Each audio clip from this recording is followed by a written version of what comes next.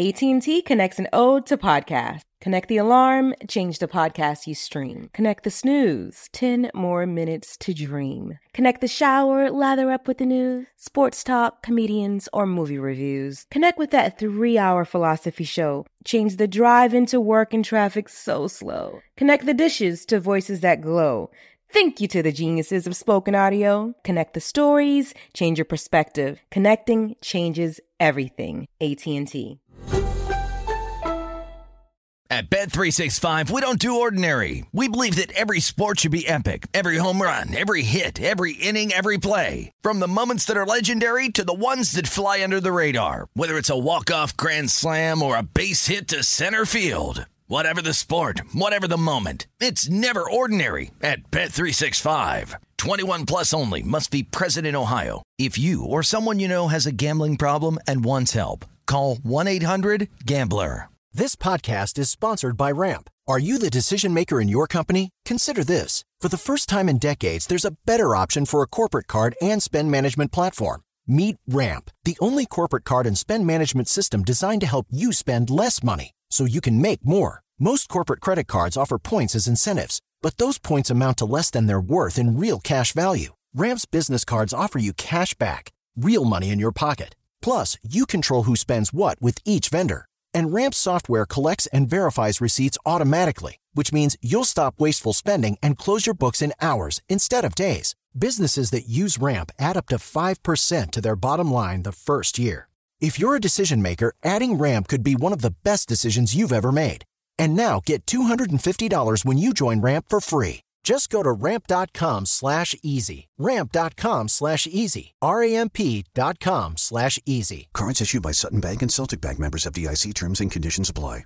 My whole life, I've been told this one story about my family, about how my great-great-grandmother was killed by the mafia back in Sicily. I was never sure if it was true, so I decided to find out. And even though my Uncle Jimmy told me I'd only be making the vendetta worse, I'm going to Sicily anyway. Come to Italy with me to solve this 100-year-old murder mystery. Listen to The Sicilian Inheritance on the iHeartRadio app, Apple Podcasts, or wherever you get your podcasts. Hello. From Wonder Media Network, I'm Jenny Kaplan, host of Womanica, a daily podcast that introduces you to the fascinating lives of women history has forgotten. We've always been intrigued by stories of disappearances. Whether it's a fraudster from the 17th century who kept evading the authorities, or a novelist who taunted the Nazis and faked her own death, we all want to know, what happened next? To find out, listen to Womanica on the iHeartRadio app, Apple Podcasts, or wherever you get your podcasts. I ended up going to CIA for this interview. I was getting ready to go home. My phone was dying. I was at the train station. I was like, shoot. Let me call my husband right now. And I was like, oh, I have a message. Hi, Carla. This is Magical Ales. We're calling back from the interview. Can you come back for a second interview? This is after I had my first interview. Right. I am 15 minutes from getting on the train. They want you to come back today, like right now? They wanted me to come back that day. Okay. So everything about that experience was conspired for me to be on that show. So for me, I'm a big believer in everything is going to happen that is supposed to happen. Nothing that is for you will ever pass you by. Carla telling us that as she was leaving the audition for Top Chef, they called her no more than 15 minutes before her train had to leave. She was supposed to be doing what she's supposed to be doing. All right, we got some commercials coming up, and on the other side of the break, we introduce you to Carla Hall. AT&T connects an ode to podcasts. Connect the alarm. Change the podcast you stream. Connect the snooze. 10 more minutes to dream. Connect the shower. Lather up with the news, sports talk, comedians, or movie reviews. Connect with that 3-hour philosophy show. Change the drive into work in traffic so slow. Connect the dishes to voices that glow. Thank you to the geniuses of spoken audio. Connect the stories, change your perspective. Connecting changes everything. AT&T. At Bet365, we don't do ordinary. We believe that every sport should be epic. Every home run, every hit, every inning, every play. From the moments that are legendary to the ones that fly under the radar. Whether it's a walk-off grand slam or a base hit to center field. Whatever the sport, whatever the moment, it's never ordinary at Bet365. 21 plus only. Must be present in Ohio. If you or someone you know has a gambling problem and wants help, call 1-800-GAMBLER. I'm Elliot Connie, and this is Family Therapy. My best hopes, I guess, identify the life that I want and work towards it. I never seen a man take care of my mother the way she needed to be taken care of. I get the impression that you don't feel like you've done everything right as a father. Is that true? That's true, and I'm not offended by that. Thank you for going through those things, and thank you for overcoming them. Wow. Thank God for deliverance. Every time I have one of our sessions be positive. It just keeps me going. I feel like my focus is redirected in a different aspect of my life now. So, how'd we do today? We did good. The Black Effect presents Family Therapy. Listen now on the Black Effect Podcast Network, iHeartRadio app, Apple Podcasts, or wherever you get your podcasts. Hey everybody, welcome to Across Generations, where the voices of Black women unite in powerful conversations. I'm your host, Tiffany Cross. I want you all to join me and be a part of sisterhood, friendship, wisdom, and laughter. In every episode, we gather a seasoned elder. But even with a child, there's no such thing as the wrong thing if you love them. Myself, as the middle generation. I don't feel like I have to get married at this big age in life, but it is a desire I have and something that I've navigated in dating. And a vibrant young soul for engaging intergenerational conversations.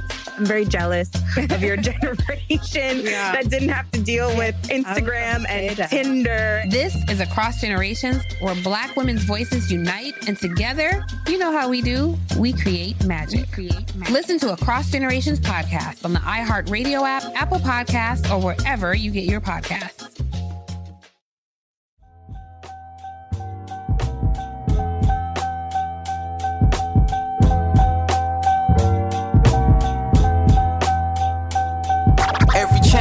Carry champions to be a champion, a champion and carry champion and carry champion, a champion and carry champion and carry champion.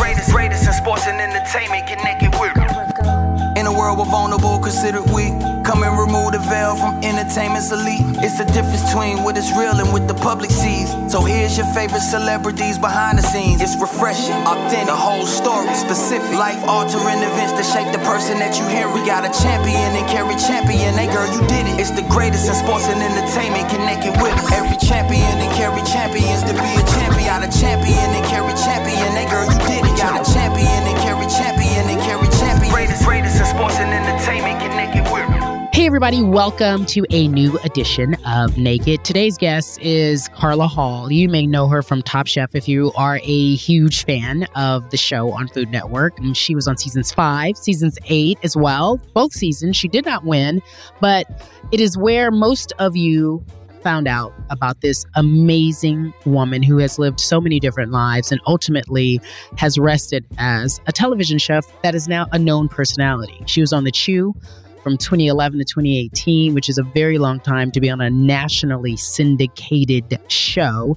And that is where I found out about her. That is where I fell in love with one Carla Hall. And as she talks about on today's episode of Naked, I fell in love with her authenticity. That's a currency that most people don't employ anymore. And since that everybody is fake. Everybody's trying to present something that they are not. And when someone can really, truly be themselves, be big as they are, and I'm not talking about as in height because she is a tall, beautiful woman, but I'm talking about a big personality.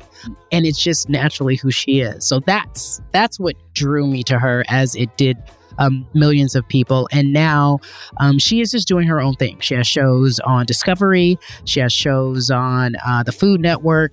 She is really, truly, as she said, exercising that hustle muscle. And there are so many lessons that I got from this podcast. You'll hear me ooh and ah the whole time, but it was right on time. And I hope that you all can sit back, relax, and enjoy her. It's just a really good conversation, but most importantly, she gives out some gems. I love a gem.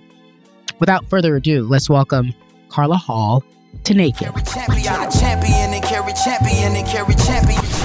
I would like to begin with what I think is a beautiful trajectory in terms of your journey and where you've been. I read, that we all have different lives, but I read that you were a model. So can we begin with growing up in Nashville, living this life, and clearly always tall and beautiful and present. Not always, but okay. Can you talk to me about growing up in Nashville and what you think, in your opinion, when you look back on your life growing up there, fed you into being in this world that we live today? Well, so I grew up in Nashville. I was born in 1964, and I say that because it was such a different time. And I was painfully shy. And I went to my first Broadway play when I was around 11 years old, and that had such an impact on me that I had memorized some of these lines, and I went home and I'm like reciting them to my mom, and like for a month. And she was telling some of her friends about this, and they're like, put that girl into theater. And so I think up to that point, I was so shy. I played basketball because I'm tall, but I'm also at the time, I was very lanky and goofy. But I went to a Catholic school. And so I had known these girls, like, since they were 5. So they're not going to tell me, you can't play basketball. I mean, I was the person that they put in if you're 50 points ahead and there's a minute left. Okay, we can put Carla in because she's not going to mess up the game. So, I mean, I was like that person, really kind of goofy, and I would hyperventilate when I worked out too much. I mean, really a hot mess. Yeah. But theater was the thing that I think sort of saved me from being bullied because in theater, they're like, dare to be you, dare to be different. It's okay if somebody calls you weird. I learned to say, oh, thank you, because that's like a badge of honor in the theater world, to not be like everyone else. And so my mom put me in theater at 12. And then I was taking classes from 12 to 17. From 12 to 17, I was taking acting classes. And I really thought that that's what I was going to do. I wanted to go to Boston University because my drama teacher had her kids at Boston University. Some of my friends went to Boston University. That was the only school that I had my eyes on. That was the only conservatory that I auditioned for because I just knew they were going to accept me. And then they didn't. Oh. And I was crushed. They were going to defer my admissions. And I'm like, what? All I saw was like a gut punch of just, not favoring me. And so I decided to go to Howard because my sister was going there. Again, I only applied to Howard after this. I was like, I guess I'll go to Howard. Not even thinking about, in hindsight, all of the people who went to the fine arts program, like the theater school at Howard, that I see now. But my acting teacher was from New York. She knew Boston University. So my rejection from Boston University didn't carry on to say, oh, well, maybe you can do the fine arts at Howard. So I didn't. So I made an about face and did accounting, as one would do, because I liked my accounting teacher. I mean, acting, accounting, all the same, and on the same family. I read that you quit after a couple of years because you hated it, and you were like, what's next? You went to model. How do we say, later for accounting, I'm going to go model? Well, it was because I didn't know what I wanted to do. And modeling was sort of a bridge between what I knew I didn't want to do, which was accounting, and what I eventually wanted to do. And if you know anything about Howard University, our fashion shows are epic.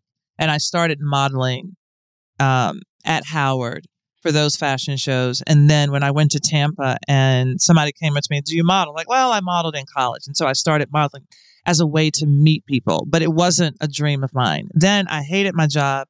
Honestly, I was afraid of being 40 and hating my job. That was my biggest fear. So some girls were like going to Paris, and they were like, oh, we're going to Paris to model. I'm like, oh my gosh, that sounds amazing. So that's what I did. I mean, and what's so interesting as I think about it, I didn't have a plan. I wasn't running towards something. I was running away from something. You know? Mm-hmm. And that's when you find your plans, right? How great is that? Yeah. How beautiful it is to say, well, yeah, all right, let me go to Paris. Is, by the way, my favorite city. But to go there at the age that to me, that's the dream. Like if I could do it all over again, I'd go live in Paris, not to model, but just to live in Paris or over in Europe when you're young and you're just figuring it out. And then you come back and say, okay, I'll try something else now. I would love that. What was that experience like? Like, what did it change about you and your person? I think, there's a sense of independence. My mother let me go. She probably didn't think it was going to last, me being in Paris, then London for 2 years. I went there by myself with one telephone number of a woman, a model who was there that I hadn't even met. And so it's a sense of discovery and independence that I didn't realize. When I left there, and I was going to Germany, I was going to Italy, I can navigate my way through a foreign city, an airport with just a map. That I know that about myself. I am pretty much independent. And so that's what it gave me. A sense of who I am, how to get on with people I don't know, how to navigate a strange city. Yeah, I'm really good at that. And that, yes.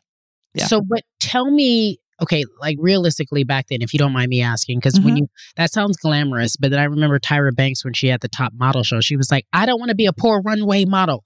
What were you making like per show? Like, how did you start? I was a poor runway model. And what does that mean? Like, are they giving you $100 a show and you're just hustling for work? What are you doing? So let me put you into that space. So first of all, it's just as hard to find an agency who will represent you so that you know where to go to get those castings as it is to actually get the job, right? So I think Tyra had a completely different experience than I did. Tyra was probably plucked out of obscurity. And so she had agents in New York. She had agents in France. So she had agents who were taking care of her. Maybe Tyra also had an apartment that was given to her or paid for by her agents. I didn't have that. I think I was older than she would have been when she started. So I had been to college. I was, when I was 22, about 22, 23. Mind you, because I had started in accounting and this was a bridge, I wanted to complete the CPA exam.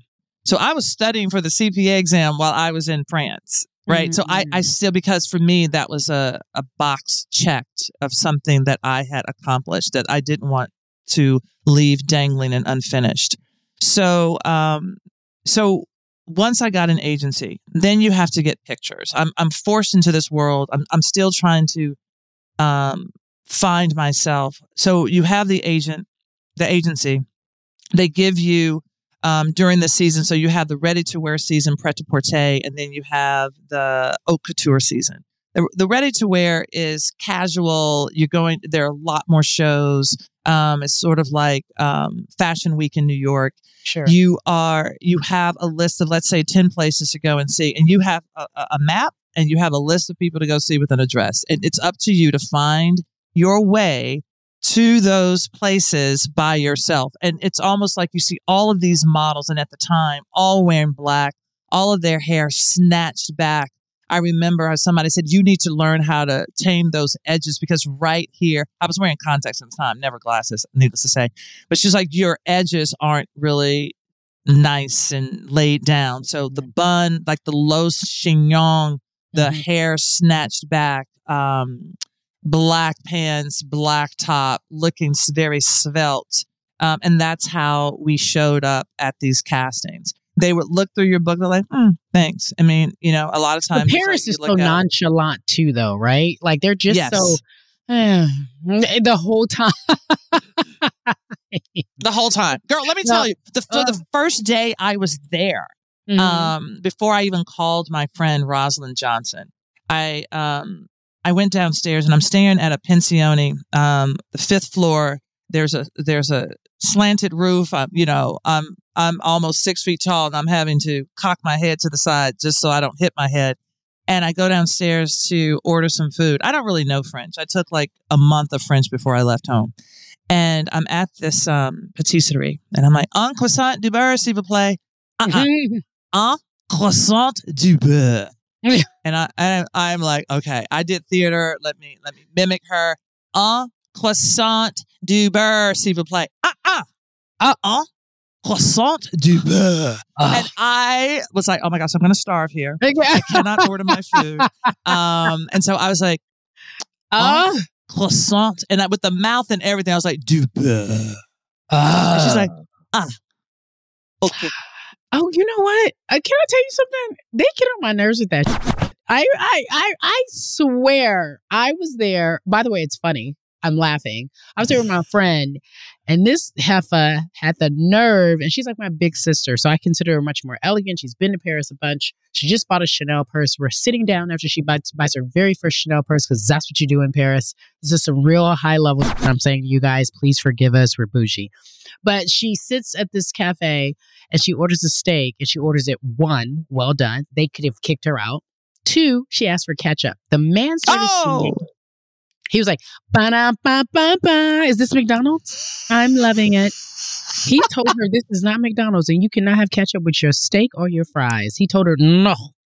I was like, yo, they are so dead set about their ways in this place. For them to not want to give you that food. And even then, I've never had that happen to me. I think they realize Americans how they make their money. They can't just dismiss us because they have to make some money. But I could imagine, you being a young girl and they'd be like, no croissant for you, walking in some little tiny cafe. Nothing for you.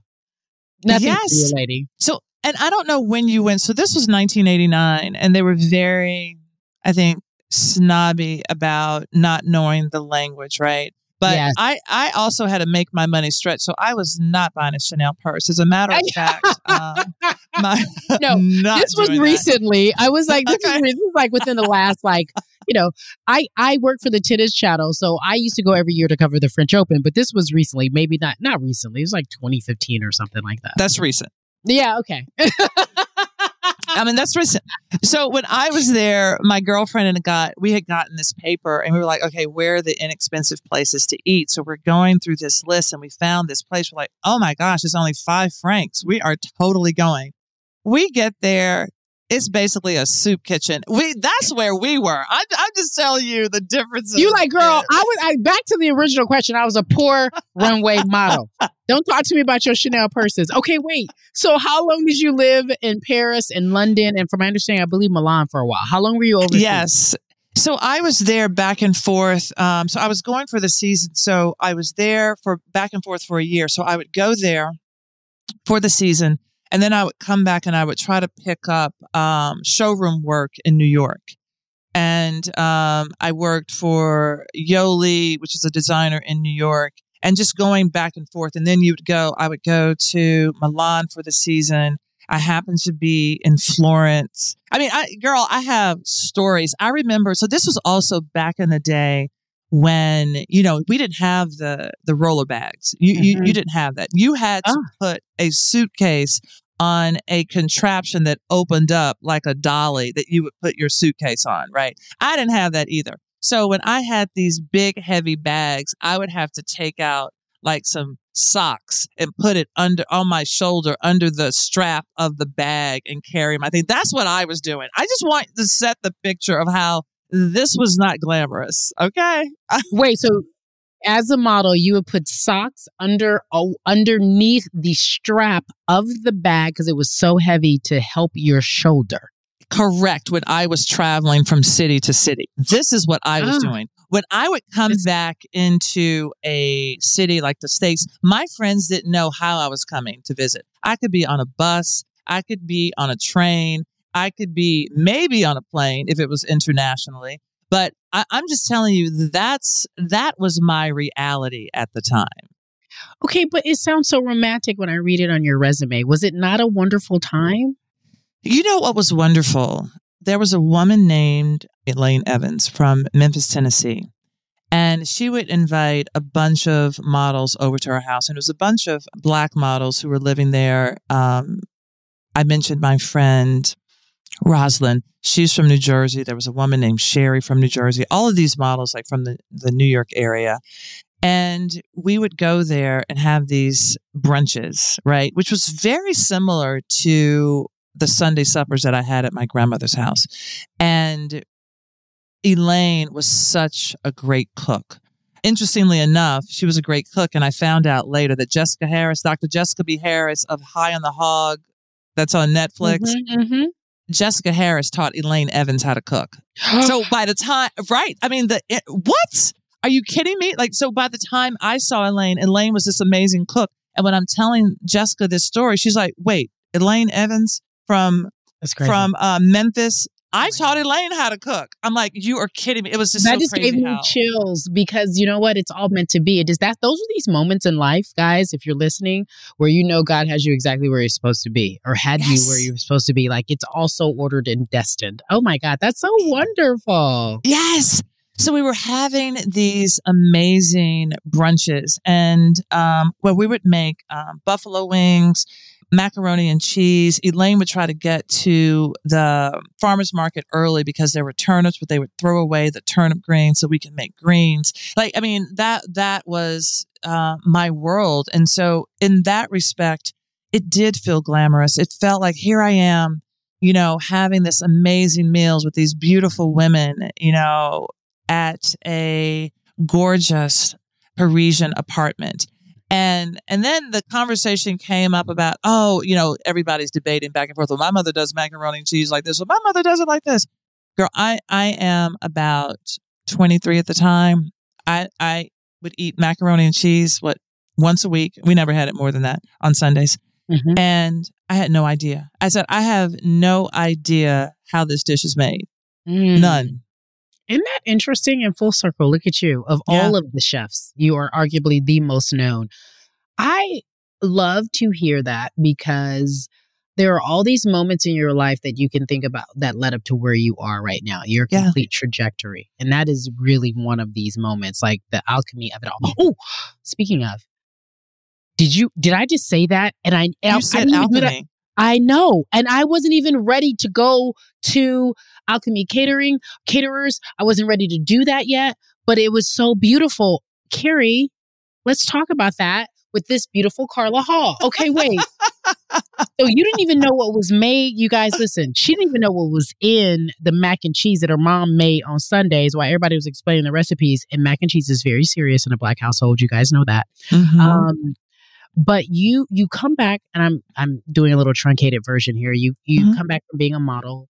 And how do I know that you got started in cooking and the fact that you brought, at least according to Wiki and other research we've done, you can please clarify, you maybe brought some leftover sandwiches to a friend's job and people were like, have her come back, and you realized you were a hit. I'm sure it was more moments than that. People kept telling you can cook well, but tell me how you started actually getting into the idea of, wait, maybe I should be doing this for a living. I should be a chef. I should be cooking. I should be working in catering. I should be doing something of that nature.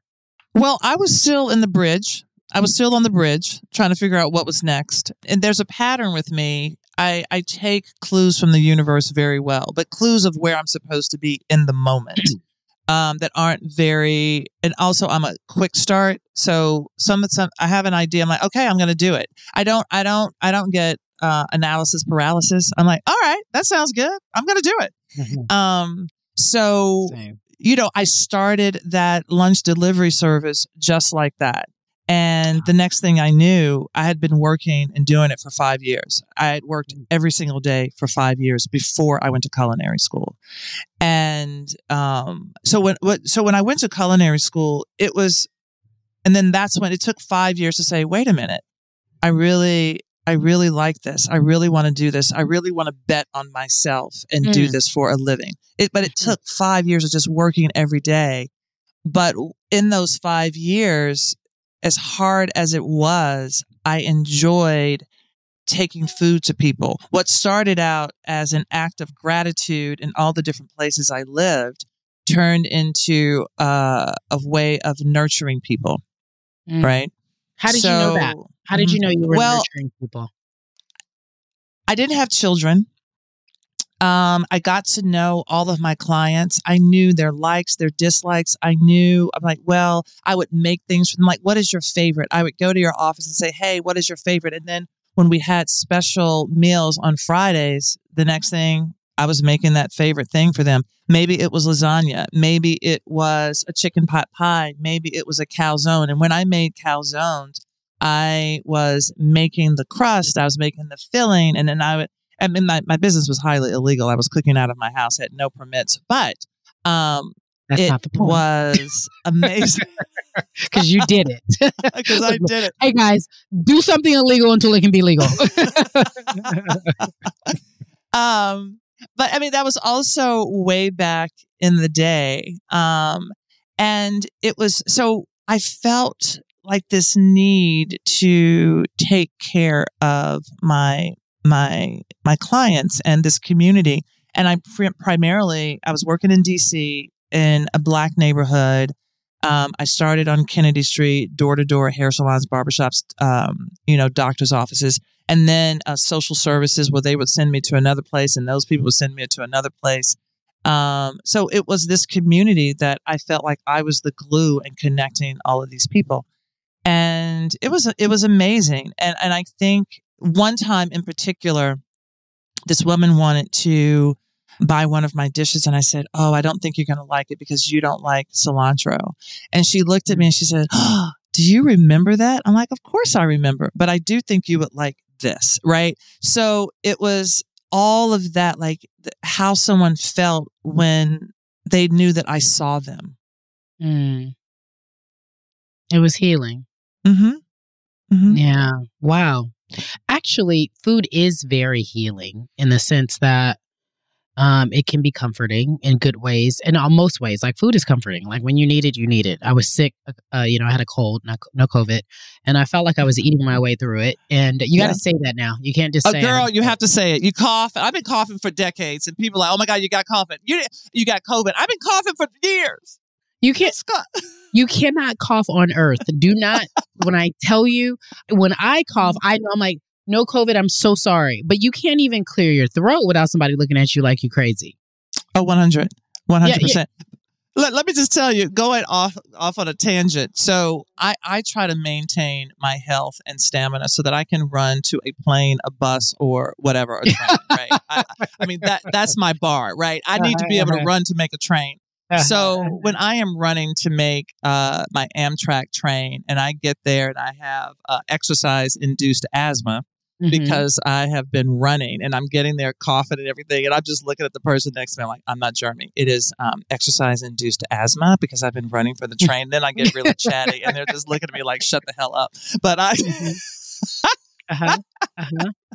But anyway, I get it. No, well, first of all, we're going to stay on this tangent. You have the recess, which I love, that you do. I don't know if you still do that every day at 11 a.m. Eastern, because that to me seems very difficult to maintain, especially when you have a work schedule. But I happen to watch a couple of them, and one of which you were like, I got to work today. Hair and makeup on their way, but let me show you. I'm going to put these hula hoops down here, and we're going to hula hoop our way and just change your mood. Because you're right, exercise does, or any kind of movement changes your mood, but the idea of full-blown exercise could turn people off. So I get it. So like, by the way, you inspired me. I was like, maybe I just need a hula hoop, because my trainer get on my nerve. I don't feel like doing that. When I see him, I'm like, I really don't want to see you today.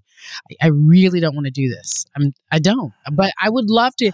I'd be motivated to get out of the house to hula hoop. Because back. Right. Shake your booty, change your moody. That's what I was saying. Right. But I love hula hoop. So during that time, it was during the shutdown. And people were really stressed out. I was stressed, being at home, all my work like gone. Right. But I decided, I'm like, what do kids do when they're in school? They have recess. I was like, let me grab my hula hoop. And then I started going, right, the energy, changing the energy. But then I started getting all of these kids' toys, like the skip ball, bubbles, roller skates. I got a bouncy ball, right? If I could be somewhere and just body roll down the hill. Okay, I realize I can't do that too much because I get sick. You know, the older you get, I don't know what the equilibrium. But I would do all of those things, and it was just amazing. And one day I decided to grab my suitcases. I'm not using them. I said, you guys, load your suitcases up. Act like you're going somewhere. This is the exercise. Go down the street. Come back. You have your suitcases. Like, play. By the way, that is so smart. You just said bubbles. I'm like, where can I go buy bubbles? That would just change my mood if I could just blow some bubbles during the day. I don't know if we understand how important it is just to do those type of things. I'm starting to realize, and I feel like there's just like so many messages I'm seeing. So people are stressed out. I know it's still the not shut down, but people are still stressed the hell out. Yeah. And those little things can change your mood. We have to pay some bills, as we often do. You can fast forward, as I often say. Back on the other side of the break. Every champion and carry champions to be a champion. A champion and carry champion and carry champion. A champion and carry champion and carry champion. Greatest in sports and entertainment connected with. AT&T connects an ode to podcasts. Connect the alarm. Change the podcast you stream. Connect the snooze. 10 more minutes to dream. Connect the shower. Lather up with the news, sports talk, comedians, or movie reviews. Connect with that 3-hour philosophy show. Change the drive into work in traffic so slow. Connect the dishes to voices that glow. Thank you to the geniuses of spoken audio. Connect the stories, change your perspective. Connecting changes everything. AT&T. At Bet365, we don't do ordinary. We believe that every sport should be epic. Every home run, every hit, every inning, every play. From the moments that are legendary to the ones that fly under the radar. See for yourself when you sign up today and get $150 in bonus bets when you bet just $5. Whatever the sport, whatever the moment, it's never ordinary at Bet365. 21 plus only. Must be present in Ohio. If you or someone you know has a gambling problem and wants help, call 1-800-GAMBLER. Terms and conditions apply. I'm Elliot Connie, and this is Family Therapy. My best hopes, I guess, identify the life that I want and work towards it. I never seen a man take care of my mother the way she needed to be taken care of. I get the impression that you don't feel like you've done everything right as a father. Is that true? That's true, and I'm not offended by that. Thank you for going through those things, and thank you for overcoming them. Thank God for deliverance.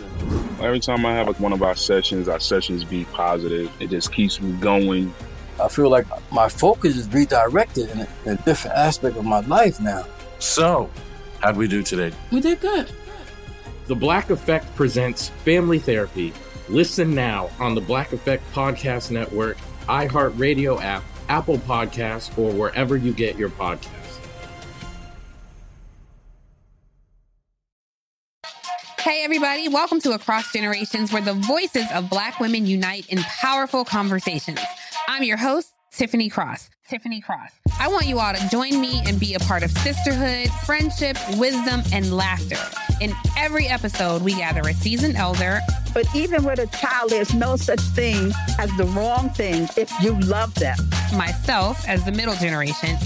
I don't feel like I have to get married at this big age in life, but it is a desire I have and something that I've navigated in dating. And a vibrant young soul for engaging intergenerational conversations. I'm very jealous of your generation that didn't have to deal with Instagram and Tinder. This is Across Generations, where Black women's voices unite, and together, you know how we do, we create magic. Listen to Across Generations podcast on the iHeartRadio app, Apple Podcasts, or wherever you get your podcasts. Every champion and carry champions to be a champion. A champion and carry champion. That girl, you did it. Got a champion and carry champion and carry champion. Greatest in sports and entertainment connected with. Hey, everybody. Do you guys know how to cook biscuits? Okay, I didn't think so. Carla Hall ultimately tells us the one thing she loves to do is cook biscuits. Welcome back to Naked. I go back. You now have an audience. You have this great business. People love you. They're coming to you. We're back to cooking. And as I clear my throat, getting over a cold, no COVID. You create a business And correct me if I'm wrong, Alchemy Catering or Caterers? Yeah, well, it It's started changed out now. Yeah. That's right. So it started out as the lunch basket because I literally put all that food in a basket. And when they were like, "Oh, you have a business, what's the name of it?" Because I didn't plan anything. I look down, I see a basket. I'm like, "Oh, it's a lunch basket. When are you coming back?" "I'm coming back tomorrow." Because I've been improvising all my life. So I changed it to Alchemy Caterers because a friend had said, "Carla, you need a pet, a plant, or something. So you should go and adopt a pet." So I went to adopt a cat. My life didn't support dogs, but I went to adopt a cat. And I said, "I'm going to name you Alchemy because apparently you're going to change my life." And I had just read The Alchemist by Coelho. Mm-hmm. And so I named my cat Alchemy. And then I ended up naming my catering company Alchemy because intuitively I felt like I knew what people wanted to eat. And I wanted to charge that business with changing people by cooking with love for them. I love it. Now named though, because it's official. You're like, why give that away? It's is it Alchemy by Carla Hall or what is it? So then I changed my business to Alchemy by Carla Hall. Okay. Because yes. you have a name and it's a platform and it makes it even more known. I love it. Exactly. I'm here for all that because it's the business of it now. Now we get the and what's so interesting, when you say a name, you are activating what the name means. Mm-hmm. And so for me, that Alchemy by Carla Hall changes. And now my company is called Adventure Follows Limited because my 6 words of advice to anybody is say yes, adventure follows, then growth. Wait, say it again. Say yes, adventure follows, then growth. And so you think about those 3 parts of your life. So first of all, if something comes to you, whether it's an adventure or a lesson, you have to say yes to it. By saying yes to it, you go through it, you get to the other side of it, and you will grow from it. Yeah. I love that. Say yes. And that's with anything, workship, relationship, friendships.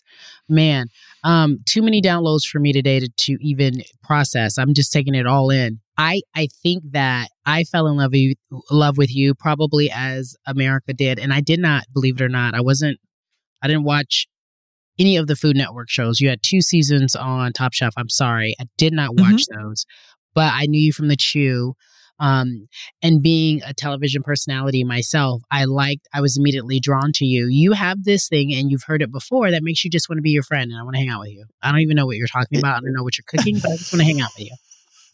It's like, I think I get that a lot. I think it's because I'm being real. When you watch somebody on television, and I have to say, it all goes back to theater. It all goes back to me feeling comfortable in my skin. And that didn't mean that I didn't go through awkward stages in my 20s and I wasn't crazy at 30, but every decade I become more of myself, where the inside matches the outside. And so I think that being in the moment, I can be silly. I can be quirky. I don't feel like I have to be the cool chick. I don't have to be the bougie chick. I don't have to be the cool black girl. Yeah, I didn't sense any of that. Authenticity is a currency that people don't employ enough. And I think we're starting to realize that is what works. Candidly, there was a time I think I was watching the show and there was, and that could have been me reading into it. This is The Chew on ABC. It was on air from, I believe, 2011 to 2018. Mm-hmm. And it was, wildly popular and it made sense and it fit with all the daytime shows. And the thing about having a 5-day-a-week show, it's like you're going to catch it eventually. If you don't know about it, you'll catch on to it. You'll see it. You'll be in the airport. You'll be at home. You'll be flipping through at the doctor's office. Yeah, back when people watch TV, right? But at the doctor's office. And even, that's what it is. But I felt like I caught one of a few times there was this awkward moment. You may have, not you, but there was something going on and a guest or a co-host there might have been an awkward moment. And you handled it to me with so much grace and class when someone could have fell into their ego and didn't like it. You know what I mean? Mm-hmm. Like you were just so dismissive of it. And it was such a lesson for me because at the time, and probably even still now, I would have responded with my ego and you didn't. And I was impressed by that. And by the way, I didn't even know that's what you were doing, but I just like that you didn't even let it phase you. And then I realized, I was like, she wasn't even egocentric about it. Like, because people on TV in any capacity, when they feel they're an expert and they have an audience and a following, and you listen to what people say on social media, you feel something about yourself if you're being treated a certain way on television. And you were just very dismissive. And I love that.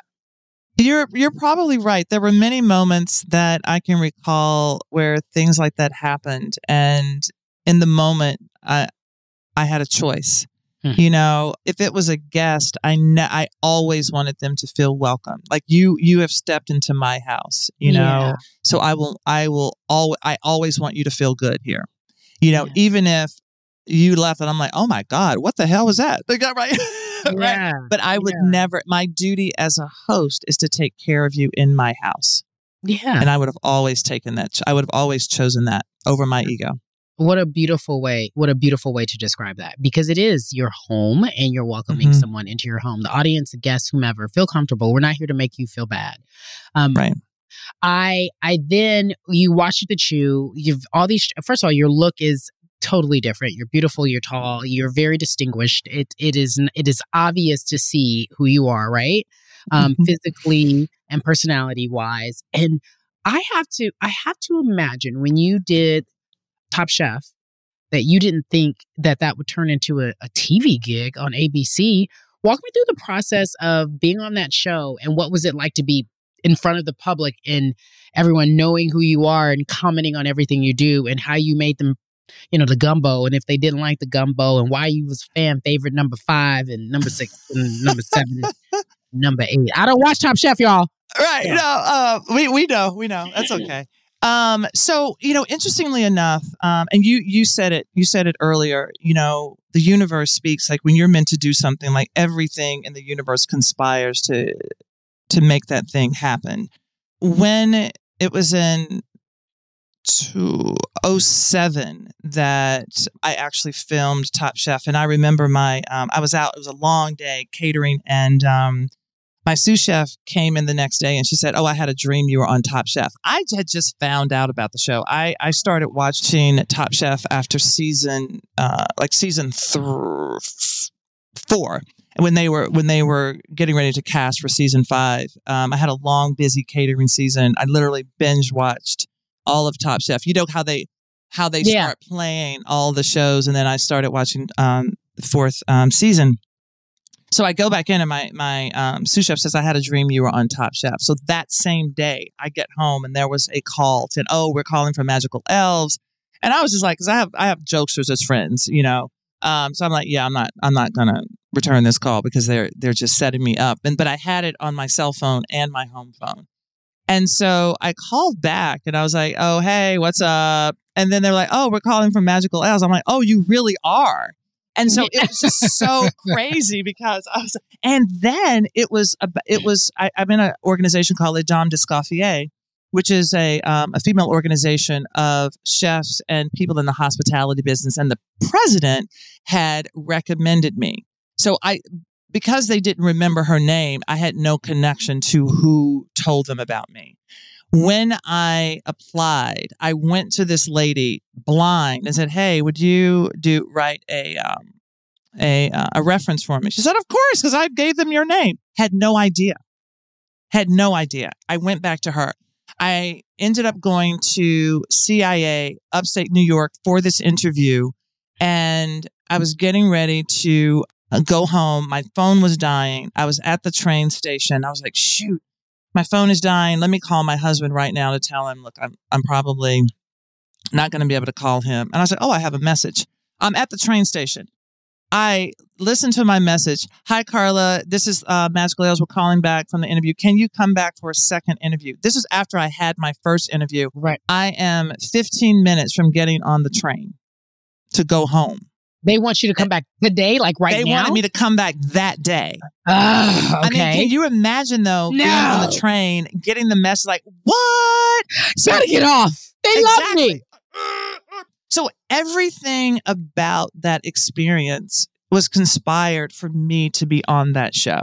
Yeah. And at the time, I was 44. A lot of people don't realize that I was one of the oldest chef because Black Don't Crack, and you look amazing, and your spirit is so young. You can't even. Maybe because I used to wear silver hair all the time. And I'm like, yeah, okay, I like it. Yeah, no one would know. No one would know. And you say it so boldly and proudly in a world that tells you you're not supposed to. This is what I love about you too. Oh yeah, I'm always telling people. I mean, now I'm 58. I'm looking forward to 60. What the wisdom? Even though impossible, Carrie, having my hair go gray, we said it's not possible. It is possible. Not possible. Look how good you look. Find a wrinkle. Find something. I feel sorry for y'all who not got no melanin in y'all tone. Like, I am sorry. I am sorry y'all mad at us. I'm sorry we stay fine and we are well, because you fine. Go on. I'm sorry. Thank you, girl. Thank you. You are fine. Thank you. But no, it's so I'm going through all of that. When I am on Top Chef, because I was a caterer, because I was older, I was not taken seriously. Every time I would win and I'd come like, oh my God, I won. And they would look at me like, what the hell? And how did that happen?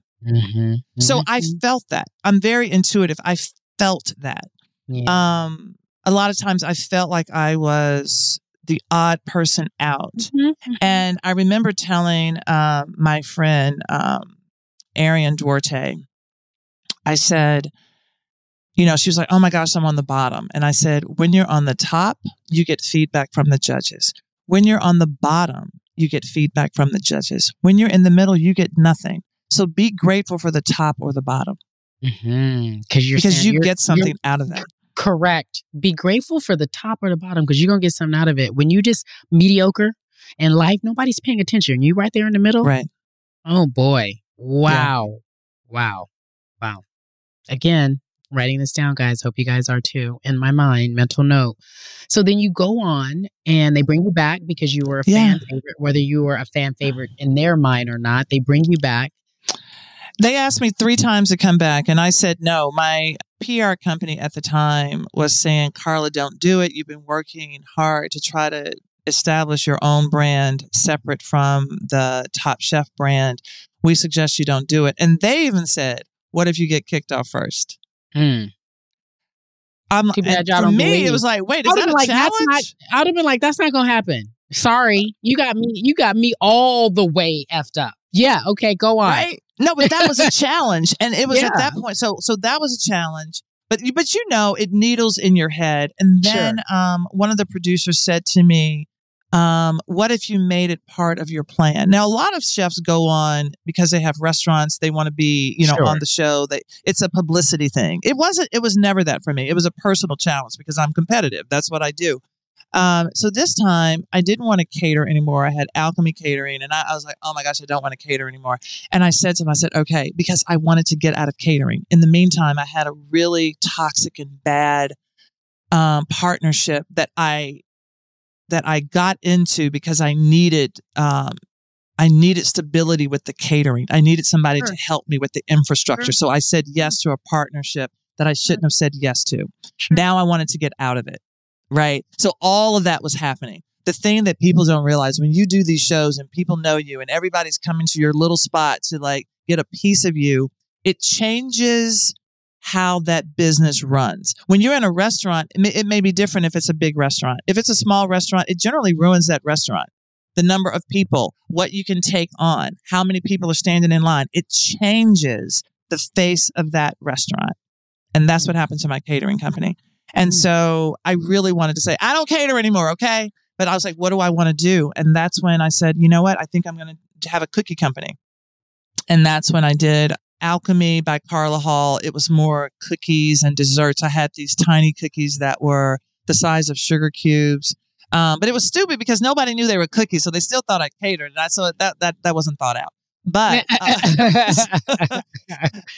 so I was doing that. And but it was a plan to get you to the where you needed to be. Yeah, exactly. To the next thing. Again, still on the bridge or back on another bridge. Right. And so I did that. And then I got sort of to the finale where there were many chefs, but I got kicked off. But then that was the show that they voted me as fan favorite. It's because I was fan favorite. And I want to go back and say, a lot of people will even tell me this now. They were like, you were robbed. Of course. I wasn't, because if I had won Top Chef in 2008, I wouldn't have, was it 2008? Yeah. I wouldn't have been back on that show in 2011. Correct. 2011 was when they were looking for people from the Chew. Because I won fan favorite, I was on their radar. And that's when I talk to the people about how everything happens the way it's supposed to happen. Absolutely. You may not even know it. Everything happens for a reason. But I also believe that every lesson has a name. So you see those people that you are angry with, you're angry with that person. Don't be angry at the person. It's the lesson that's going to teach you to get you to the next place. It is a lesson with a name. Every relationship you had, every job that didn't turn out, every boss that failed you, that you think failed you, if you would allow to accept that lesson, you will learn something for the next thing. If you don't, if you're in denial, you keep yourself in that place. Just saying. All of it. You're saying all the things. Yeah. Now I'm like, how do I look at my ex-boyfriend? That is and then my yes. I'm about to give y'all all lessons, because I know the lessons, but I got to give you like the lesson, the real lesson, what I've learned from that. That is so amazingly smart. And it's also a beautiful way to make peace with what did and did not happen in your life. And that's right. Allowing that to teach you more. I'm here for the learning and the journey. So, but I'm going to tell you, when I got the Chew, so they didn't pick me initially. So the producers did not pick me. There were 5 other people. Daphne Oz was the only original member of the Chew. The only original member. They decided to come back after a year of testing that show and workshopping it. They came back and they brought in 20 minutes. It was Daphne, Clinton, Michael, and Mario. The 5 of us were together for only 20 minutes. The next day, they announced us as the cast. That deal went fast. It was crazy. The same day that they announced the Chew was the same day that I had gone for my book. My first cookbook was being auctioned. So they were like, "Oh my gosh, she's going to be on the Chew." So that meant I got a good deal. Yay. Right? I mean, all of that came down to that one moment. It was amazing.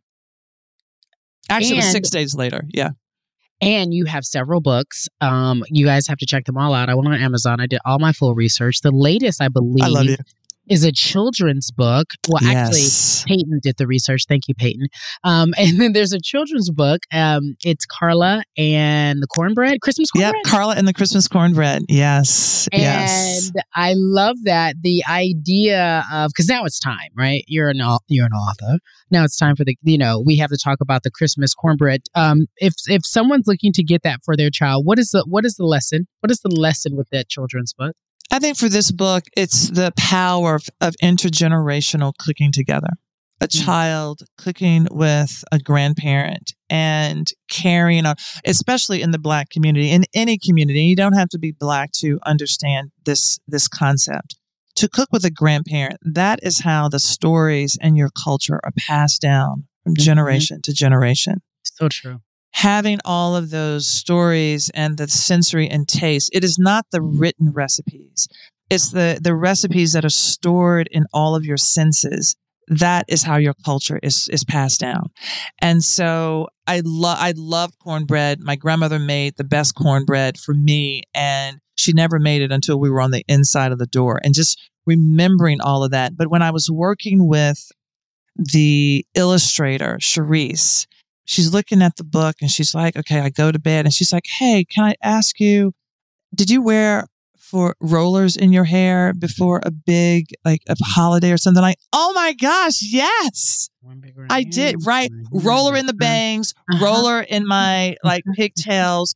And I'm bringing that up because this woman, she's from Bermuda. And, but we had that common thread as a Black woman, and pulling out those threads. And she only has the manuscript. There are no pictures, that she is creating these pictures and we're going back and forth. That is the power of culture. And it is not to be underestimated.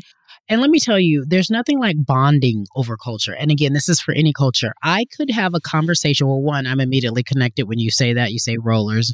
And I'm like, oh, yeah, my mom used to put a roller right here. Yeah. Till I could figure out how to do my own hair and burn it out myself. Oh, my God.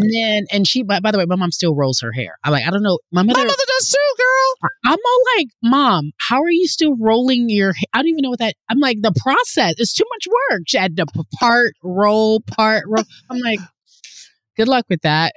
But the connection that you have transcends culture, right? Because everyone feels connected to you. Cooking is very powerful, but it's such, for me, it's so obvious to see that that is the conduit in which you have been given to reach people. But it's more about, I think, your spirit. Like you're a gift. You walk into a room, you sit down, you talk to people, you're a gift. And you give that gift of whatever that can be. Because I'm inspired, not to cook, but just inspired by your personality. It lightened my day. You know what I mean? Thank and you. so when you think of how God works for people, like I'm gonna give you this talent, but it really is to give something else back. So that's wonderful. You know, when you say that, so when I got the chew and I was blown away, you know, here I am. I was on a competition show as a chef, and all of a sudden here I am thrown into a show on national television in one of the big networks. And I went to a friend and I said, what do I do with this? I mean, like, what do I do with this? And she said, your prayer every day should be authenticity. Mm-hmm. Because that says more to the audience than anything. And I knew that at that point, I also had to give back the responsibility of having this platform, which I think a lot of young people don't take seriously. They're like, well, that's not my child. I don't have anything to do with that child. But when you are on national television, that platform speaks volumes and it goes to places and you don't know where it goes. And so when people come up to me and said, my children really like you. My grandmother watched you every day. I was watching your show and we were in the hospital with my grandmother. And that was the one thing that we did together. That speaks volumes to me. And so I own that responsibility. Yeah. So I appreciate you saying that. Thank you very much. You do, and you own it well. Yeah, I love it. Okay. So get the book, guys. I'm going to, Carla, I hate when I end with the question of what do you have next? Is there anything that we should be promoting? Because I'm all on your sites. You've been doing it. You have a partnership, I see, most recently with Disney. Talk to me about all the ways in which we are making this bag get bigger and bigger. Can I just tell you, Carrie, let me just tell you, my hustle muscle is very strong. No, listen, you ain't got to time. Ha ha. Yes. I need streams on streams on streams of revenue, people. So my hustle muscle is very strong. I'm working on a product line. I'll say more about that later. I'll have to come back. I was recently at Disney to do something with Tiana and her merchandise line that just came out. It's amazing, like this culinary merchandise line. My deal is with Discovery and Food Network. So you will see me on Halloween Baking Championship starting in September, and then Holiday Baking Championship. I'm getting ready to film Holiday Baking Championship Gingerbread Edition. And then in January, I have a new show coming out called Chasing Flavor. And it is my dream show. I love that. I love that title. Yes. And it is a travel log show. And not only am I the host, but I'm also an EP on it. Which whoop whoop. Yes. Yeah, right. All the things. And so that is really exciting. And the show is about taking a dish that is beloved by Americans. It's not necessarily quintessentially American, but it is beloved by Americans. But we take it from a nuanced version and we trace it back on a path in history. And you know, food can go in different directions. So we choose a path so that we can give credit to the cultures who had a hand in that dish. Because a lot of times, you know, we remember the latest thing, but we don't know where that dish came from. And we sort of diss and erase all the cultures. Yeah. Yeah, Chasing Flavor. Wow. Okay, what network? You said Disney Discovery. Plus. Oh my God. Did you say Disney? Sorry, Mickey. It's not you. It's not is you. Discovery. Yeah. Warner Discovery. What's the new name going to be? Warner Discovery HBO? What is it? I don't know, but I'm glad at least they've greenlighting projects over there because they canceling everything. So I'm glad you got your deal done because I was at CNN Plus with a whole show that they got rid of. So I understand. Yes. Okay. So with that being said, you are based where exactly? I am based in DC. Okay, I live in DC. I live in DC, and in the D, not the M, not the V, but in the D. But, I'm just saying, y'all. How does that establish when I can come over and have dinner? Because this is a selfish ass. This isn't about, okay, so I'm going to get your phone number when we get done recording because I don't want my folks to call you talking about what's that recipe to the mac and cheese and the cornbread. No, let me tell you. Okay, Carrie, first of all, it is my service to make biscuits with people. I do cornbread, but it is my service. I will take a biscuit. I would walk up to strangers and say, do you know how to make a biscuit in New York City and go to their homes? I did it in San Francisco. I've helped restaurants make biscuits. I'm like, this biscuit is terrible. When can we get together? When can I come and teach y'all how to make biscuits? Because this right here ain't it. So yes, I will host you. We just redid our house, so it's welcoming and beautiful. And you can also see that my house on Discovery. So I love it. So let's do it. Let's do it from all angles. Come and catch me everywhere. Yeah. You are in your purpose, and it is beautiful to see. And if anybody is listening, as they are, you have to understand what it feels like and looks like to be in your purpose. That's why you look amazing, sound amazing, and the energy is great. Like that is goals, right? That is the goal of life, to be in your purpose and be very well aware of it. Wow. And I think the last thing I'm going to say, but it's not static. So I didn't stop it and get upset with the two because I knew there was more life. There's always a bridge between what you had done and what you eventually wanted to do.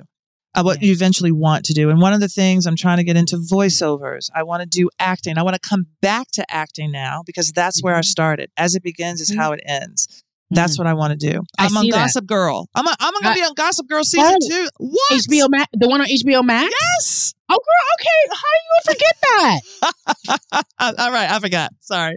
Yes, it's coming out in September. There's so much going on and so many blessings, guys. I just forget all the things that are happening. No, I love it. Yeah, I know. And I'm doing art. I love paper quilting. So I draw, I work with my hands. And so all of those things, I'm just a creative and I do it in different ways. Or as you said, and we'll end with this, that hustle muscle is strong. Carla Hall, thank you. Thank you, Carrie. Thank you, Peyton, for all that research. We use the word a few times. I often hear it used in the lexicon, and sometimes I think it's used inappropriately. But the name of her business, Alchemy by Carla Hall. So by way of background, I just wanted to give this to you guys. Alchemy means something that is seemingly magical, a process of transformation, creation, or combination. Using it in a sentence, finding the person who's right for you requires a very subtle alchemy. It's a magical process. And everything about her journey, from being a model to, from being an accountant to a model, to someone who was just making lunches for people, who then created a catering business, who then heard from her friend who said, hey, I think you should be on the show because it's pretty popular. And she never watched the show Top Chef, but just days later got a call about it. I mean, come on, that's alchemy. Not even subtle. It's very obvious. She is doing what she is meant to do. So it makes sense that she uses that word and understands that word. Everything in life takes a little bit of magic. And I hope that you all feel that in your life as well. Per usual, pursue your dreams, chase that magic, find that magic, and just say yes.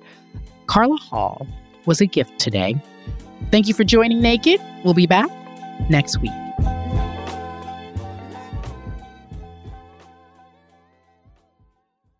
At Bet365, we don't do ordinary. We believe that every sport should be epic. Every home run, every hit, every inning, every play. From the moments that are legendary to the ones that fly under the radar. Whether it's a walk-off grand slam or a base hit to center field. Whatever the sport, whatever the moment, it's never ordinary at Bet365. 21 plus only. Must be present in Ohio. If you or someone you know has a gambling problem and wants help, call 1-800-GAMBLER. My whole life, I've been told this one story about my family, about how my great-great-grandmother was killed by the mafia back in Sicily. I was never sure if it was true, so I decided to find out. And even though my Uncle Jimmy told me I'd only be making the vendetta worse, I'm going to Sicily anyway. Come to Italy with me to solve this 100-year-old murder mystery. Listen to The Sicilian Inheritance on the iHeartRadio app, Apple Podcasts, or wherever you get your podcasts. Imagine you ask two people the same 7 questions. I'm Minnie Driver, and this was the idea I set out to explore in my podcast, Minnie Questions. This year, we bring a whole new group of guests to answer the same 7 questions, including Courtney Cox, Rob Delaney, Liz Phair, and many, many more. Join me on Season 3 of Minnie Questions on the iHeartRadio app, Apple Podcasts, or wherever you get your favorite podcasts. 7 questions, limitless answers.